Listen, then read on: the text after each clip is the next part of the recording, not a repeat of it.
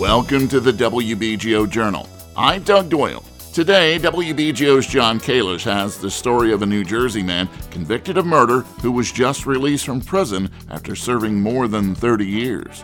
My main motivation right now is to try to curtail the glamorization with the culture of street crime, whether it's through music, videos, or any of that nonsense. I'll chat with Grammy Award-winning singer Paula Cole about the upcoming NJPAC tribute concert for Frank Sinatra and Peggy Lee. It was her voice. I think it's sensual, it's breathy, and yet there's power in it. And film critic Harlan Jacobson picks his best from Sundance. The best doc I saw by far is Soundtrack to a Coup d'etat, a dizzying 2.5-hour array of newsreel and archival footage surrounding the rise and 1961 assassination of Patrice Lumumba. All this coming up today on the WBGO Journal. In late December, a 54-year-old New Jersey African-American man who was convicted of murder was released from prison after serving more than 30 years. A key factor in the decision to free him was a determination that the original sentence did not take into account how young he was when the crime was committed. WBGO's John Kalish reports. Razulu Ukawabutu was 19 at the time of the murder. He and 2 other young men had abducted and robbed an Atlantic City man named Jesse Rice. This was in December 1988. Ukawabutu shot Rice 7 times in the head with a .22 caliber handgun. After his conviction, Ukawabutu was sentenced to life in prison with no possibility of parole until he had served 35 years. That's something I will have to live with the rest of my life. A son was taken away from his mother and father. A son was taken away from his own son. A son was taken away from his brothers. So that's something a person can never repay. Efforts to reach the family of the murder victim Jesse Rice were unsuccessful. During the 34 years he was incarcerated, Ukawabutu worked as a paralegal and helped to exonerate 2 of his fellow prisoners. He earned a BA in criminal justice from Rutgers while he was inside and was working towards a master's degree in theology. The court said, I see all this rehabilitation. You shouldn't be facing death behind bars. Alicia Hubbard is the Assistant Deputy Public Defender for Atlantic County. She's part of the Lifers Group Parole Project in the Public Defender's Office. Hubbard says that after Ukawabutu served many years in prison, the court decided his age at the time of the murder should have been considered as a factor in his sentence. As a result, the court reduced his sentence from life to 45 years with the possibility of parole after serving 30 years. Our state legislature added a mitigating factor just a few years ago, mitigating factor 14, and it's that the court should consider that someone was under 26 at the time of the crime. Why? Because we know now what the brain science says about them not being as mature, about how younger people are more impetuous and don't do forward thinking in the same way that full-grown adults would, that they don't anticipate consequences in the same way. Hubbard says a 32-minute video produced by public defender investigators Rebecca Gonzalez and Denise Harvey helped convince the court that Razulu Ukawabutu should be set free. The video included interviews with friends, family, exonerated prisoners, and 3 college professors who worked with Ukawabutu while he was in prison. Here's Jennifer First, a professor of sociology and criminal justice at William Patterson University. The trust that other incarcerated men put in Razulu might be the most telling thing about his character, that he can be trusted and works on behalf of others. Even in his situation, facing life incarceration with no guarantee of release, he's helping others. He's spending time doing good that he may not get any accolades for or recognition for. And so it really tells you who he is as a human being. While he was incarcerated at Trenton State Prison, Ukawabutu noticed that there were a lot of fathers and sons imprisoned at the same time, and was struck that some sons were proud of doing time with their fathers. Ukawabutu's sons and daughter visited him in prison. He's now a grandfather. Even though he wasn't raising them on a day-to-day basis, Ukawabutu tried to make sure that his kids didn't follow in his footsteps. And he sees that as his occupational mission going forward. My main motivation right now is to try to curtail the glamorization with the culture of street crime, whether it's through music, videos, or any of that nonsense.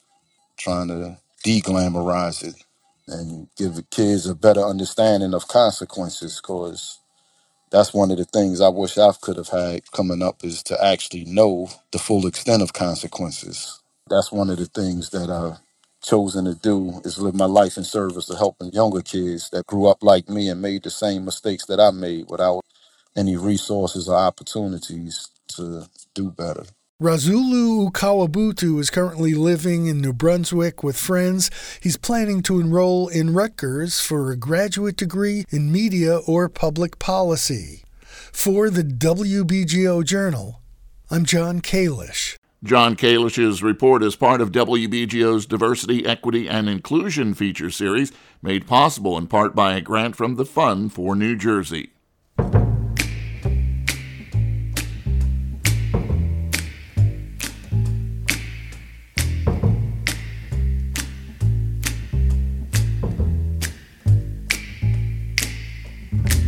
Never know how much I love you, never know how much I care. When you put your arms around me, I get a fever that's so hard to bear. You give me fever when you kiss me, fever when you hold me tight. Fever in the morning, a fever all through the night. NJPAC is celebrating the close friendship of legendary singers Peggy Lee and Frank Sinatra on February 8th. It's a one-night-only event that features Christian McBride as musical director and a host of amazing performers, including our guest today, Grammy Award-winning singer, songwriter, producer, and educator, Paula Cole. Paula, great to see you. Great to see you. Frank Sinatra, Peggy Lee, and friends. The celebration and the lineup of all-star vocalists includes yourself, Alan Black, Dee Dee Bridgewater, Betty Levette, Rachel Price, Brian Stokes-Mitchell, and of course Christian McBride's big band and strings. It sounds like it's going to be an incredible event. Why did you want to be a part of it? Oh, they asked me early on and I immediately said yes. I mean, just honoring Peggy Lee, that's important. I don't hear of that too much, honoring her, and she's been with me in my life since I was in college. I was singing Black Coffee at the airport, Boston Logan Airport Hilton Lounge, on my jazz gigs on Thursday nights. And I've immediately asked if I could sing Black Coffee, but that was already taken. I'm feeling mighty lonesome, haven't slept a wink. I walk the floor and watch the door, and in between I drink black coffee. So I loved the opportunity to honor her and her work. And then, of course, I'm accompanied by Christian McBride, who's one of the most beautiful people and bass players on the planet. And then I heard that I think we're going to be utilizing some of the original arrangements from the Peggy Lee estate. So that's exciting. I can't wait to hear some of these songs performed classically like that with those arrangements. And I mean, the singers are fantastic. I'm in such fantastic company. I think it's going to be so much fun. For those who are familiar with the incredible Peggy Lee songs, Fever, It's All That There Is, It's a Good Day, the songs that you've already talked about. What is it about Peggy Lee that drew you to either listening to her or her as a person? Really, it was her voice. I think it's sensual. It's breathy, and yet there's power in it. And it's always understated. Well, again, to Black Coffee, but Fever, and even songs she wrote for Lady and the Tramp, like La La Lu. I mean, they are sparsely instrumentated. and it showcases her vocal so beautifully. Her vocal is like the entree, and there's very little clutter. Yes, she sings big band swing arrangements that are incredible too, and we'll do some of them. We'll do a lot of those on February 8th. However, I think I understand. I'd like to do more research to learn, but I think it was her idea for the arrangement for Fever, what I've heard. I don't know if you know, which would make sense. I mean, if you have a voice like that, she can't necessarily improvise virtuosically like some of her peers did, and she doesn't have a big range, but that tone in the middle of her range is so exquisite. It's like this velvety fine wine. It's so sensuous, just the tone of her voice. It's so simple. So you don't want to clutter it. And she was wise not to do so. She allowed her voice to be the entree and for the arrangement to be simple. And you just fall into the lyric. And I loved her for that very wise. I guess that was a production decision, an arrangement decision, really, on her part. You have to know that she was spectacular because Frank Sinatra didn't associate with those who weren't. He always made he was pretty gregarious and made sure that if he was going to share the stage, whether working or singing together or doing an orchestra with her, so you know that he respected her as well. I don't know so very much about that friendship. I'd love to learn more, or even Frank. I don't know so very much about him. And I hope I get to learn more and more through being involved in this wonderful show. So yeah, I'm excited to hear all of these, Betty Lavette, Dee Dee Bridgewater, Rachel Price, all of everybody sing these songs. I think it's going to be so fun. Paula Cole began in a household where music was everywhere. Her dad could play all kinds of instruments, but he was a biology professor, which is kind of strange. But your sister played instruments, so it was a very musical household, an artsy household. Your mother into art.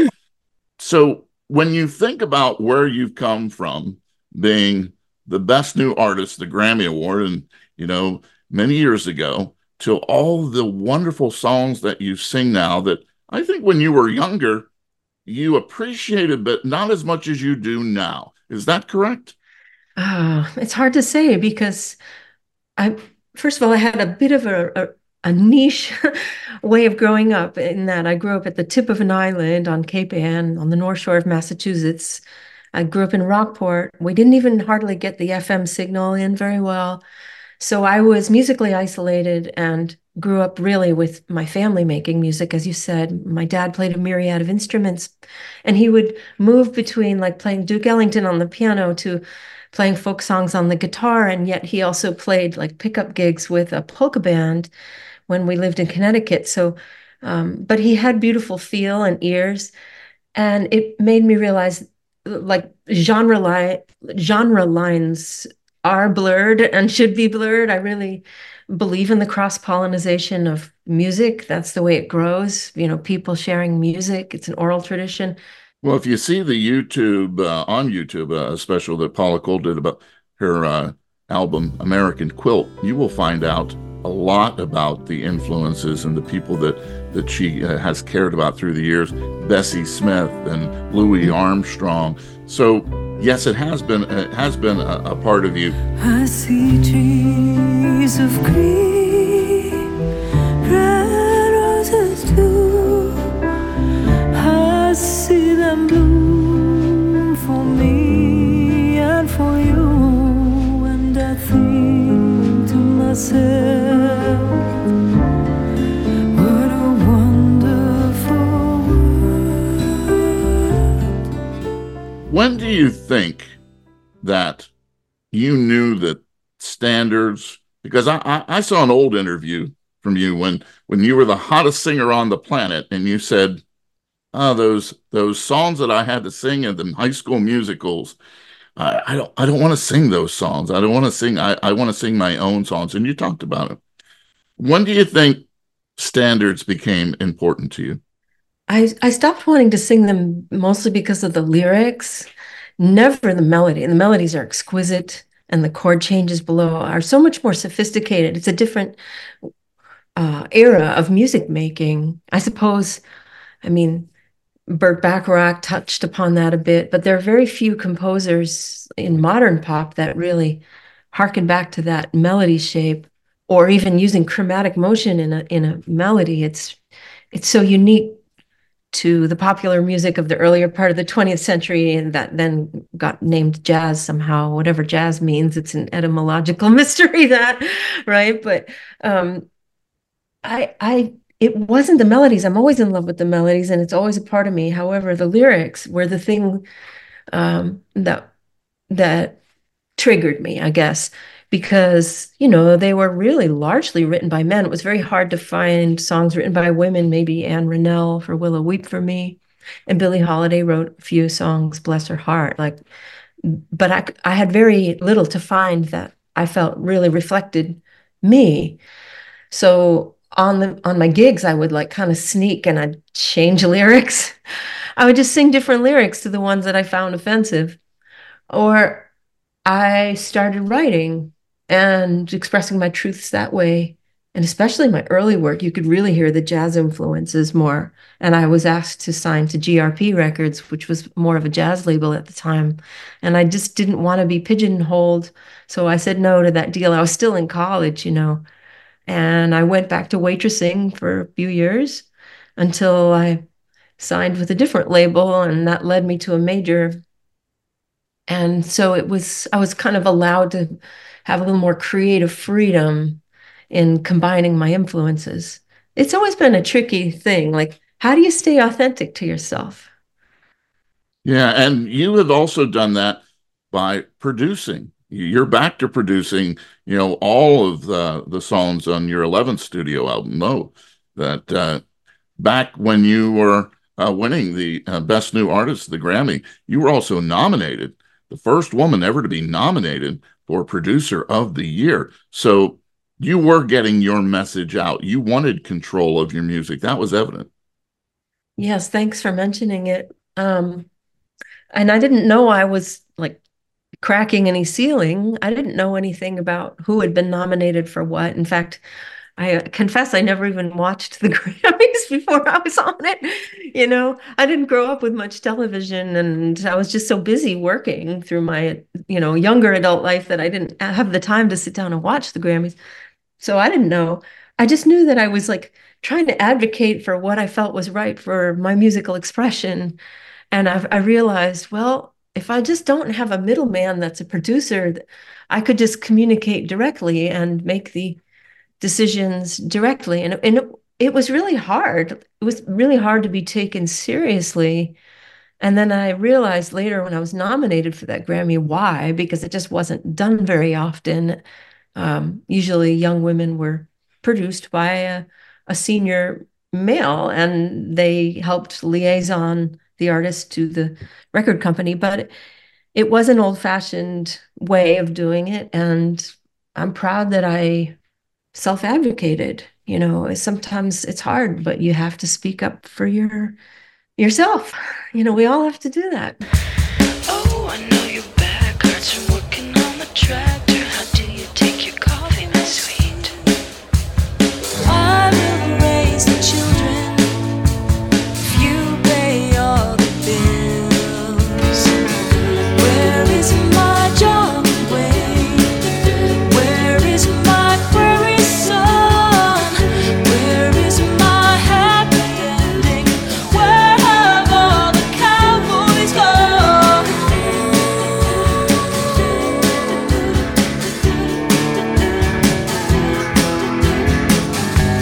I am wearing my new dress tonight, but you don't even notice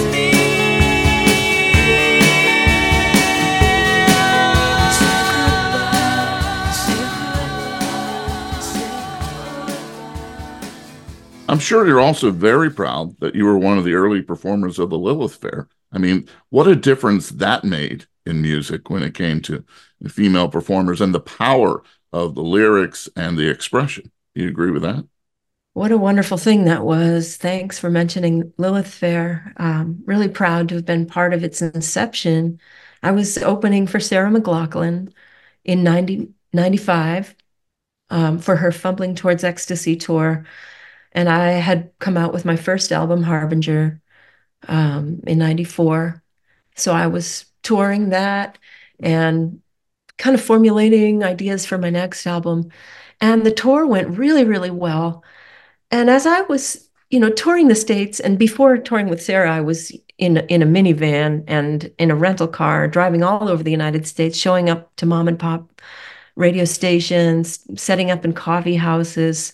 I sang with Peter Gabriel in 93 and 94 as his, as a vocalist on his Secret World Live tour. So I was gaining all kinds of interesting perspectives, and it just became very clear that, radio programming, you rarely heard a woman back to back in a radio hour certainly in pop rock. And you rarely saw two women on a bill as well. Promoters just didn't want to put two women on a bill. They said it wouldn't sell. And Sarah kindly asked me to open for her. And it went fantastically well. There's so much more to Paula Cole, but we're running out of time. If you want to check out all her tour schedules and more information, you can go to paulacole.com to get more information about that. But Celebrating Peggy Lee, Frank Sinatra and Friends features the lineup that includes the all-star vocalists, Paula Cole, Hello Black, Dee Dee Bridgewater, Betty Levette, Rachel Price, and Brian Stokes Mitchell from Broadway fame, and the Christian McBride Big Band and Strings. It'll be quite an event, February 8th, 7:30 at NJPAC. You will want to be there. What a pleasure to speak with Paula Cole. Oh, thank you so much. And I loved your questions, and thank you for listening to me all these years. Thank you. You can see my entire interview with Paula Cole on the WBGO Facebook page. I'm running away from all the noise, to the forest, to a low and plaintive voice, to the river, like Narcissus, to see my reflection, green eyes crying, green eyes crying, crying mercy.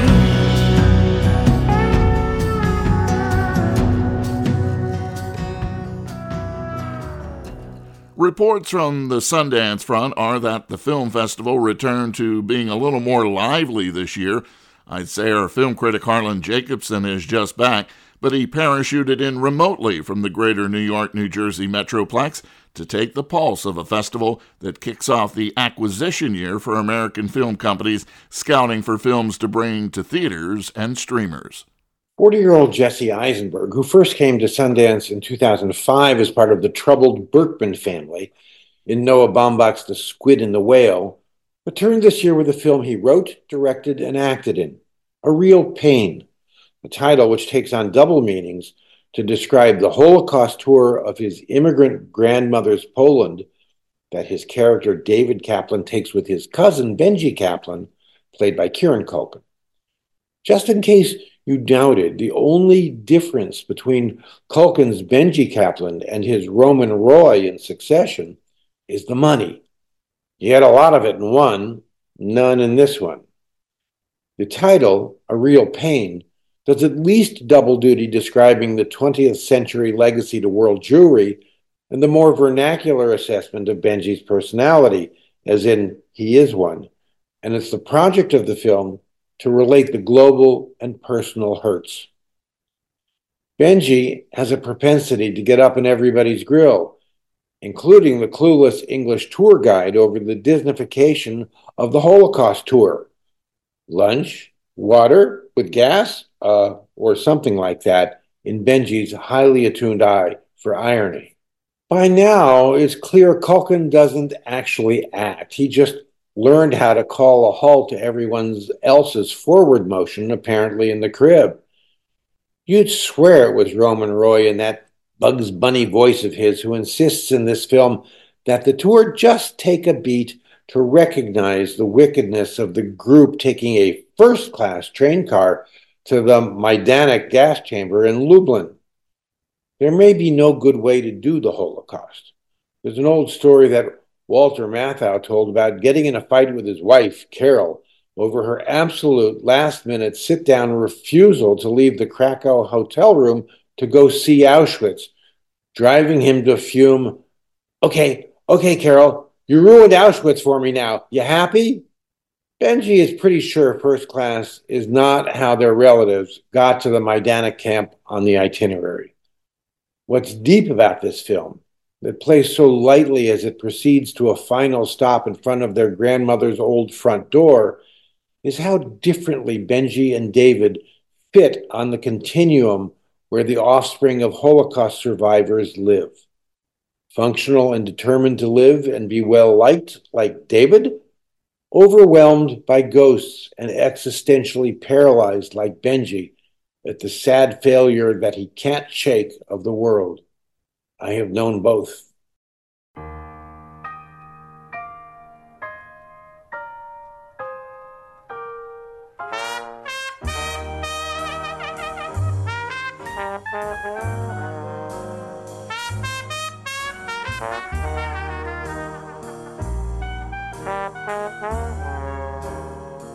The best doc I saw by far is Soundtrack to a Coup d'etat, a dizzying 2.5-hour array of newsreel and archival footage surrounding the rise in 1961 assassination of the first Prime Minister of the Democratic Republic of Congo, Patrice Lumumba, and the American civil rights, arts, and jazz community's radicalized anger that followed.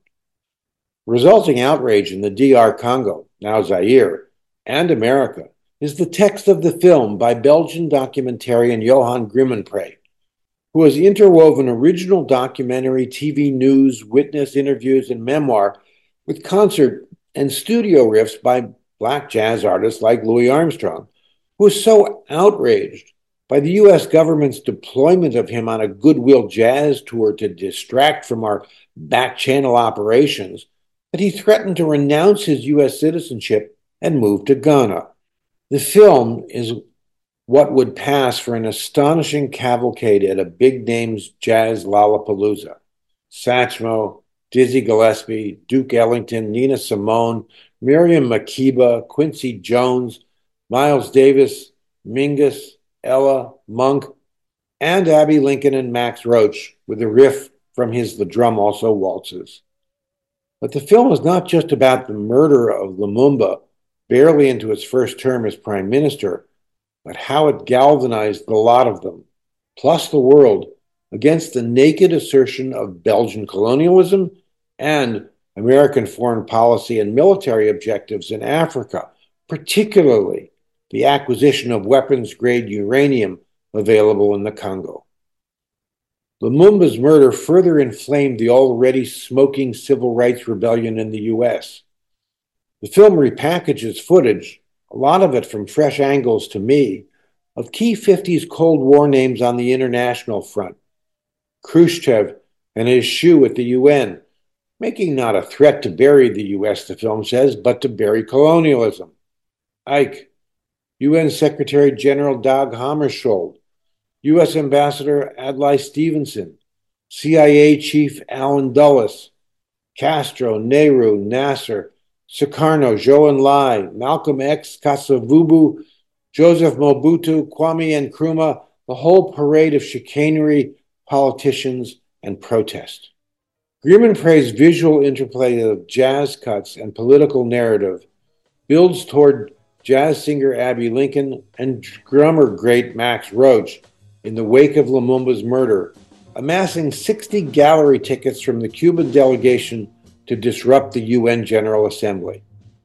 The ambitious, accomplished Grimmenpré weaves in footage of the We Insist on Freedom suite, with Roach backstopping Lincoln's harrowing cry to pull down the curtain.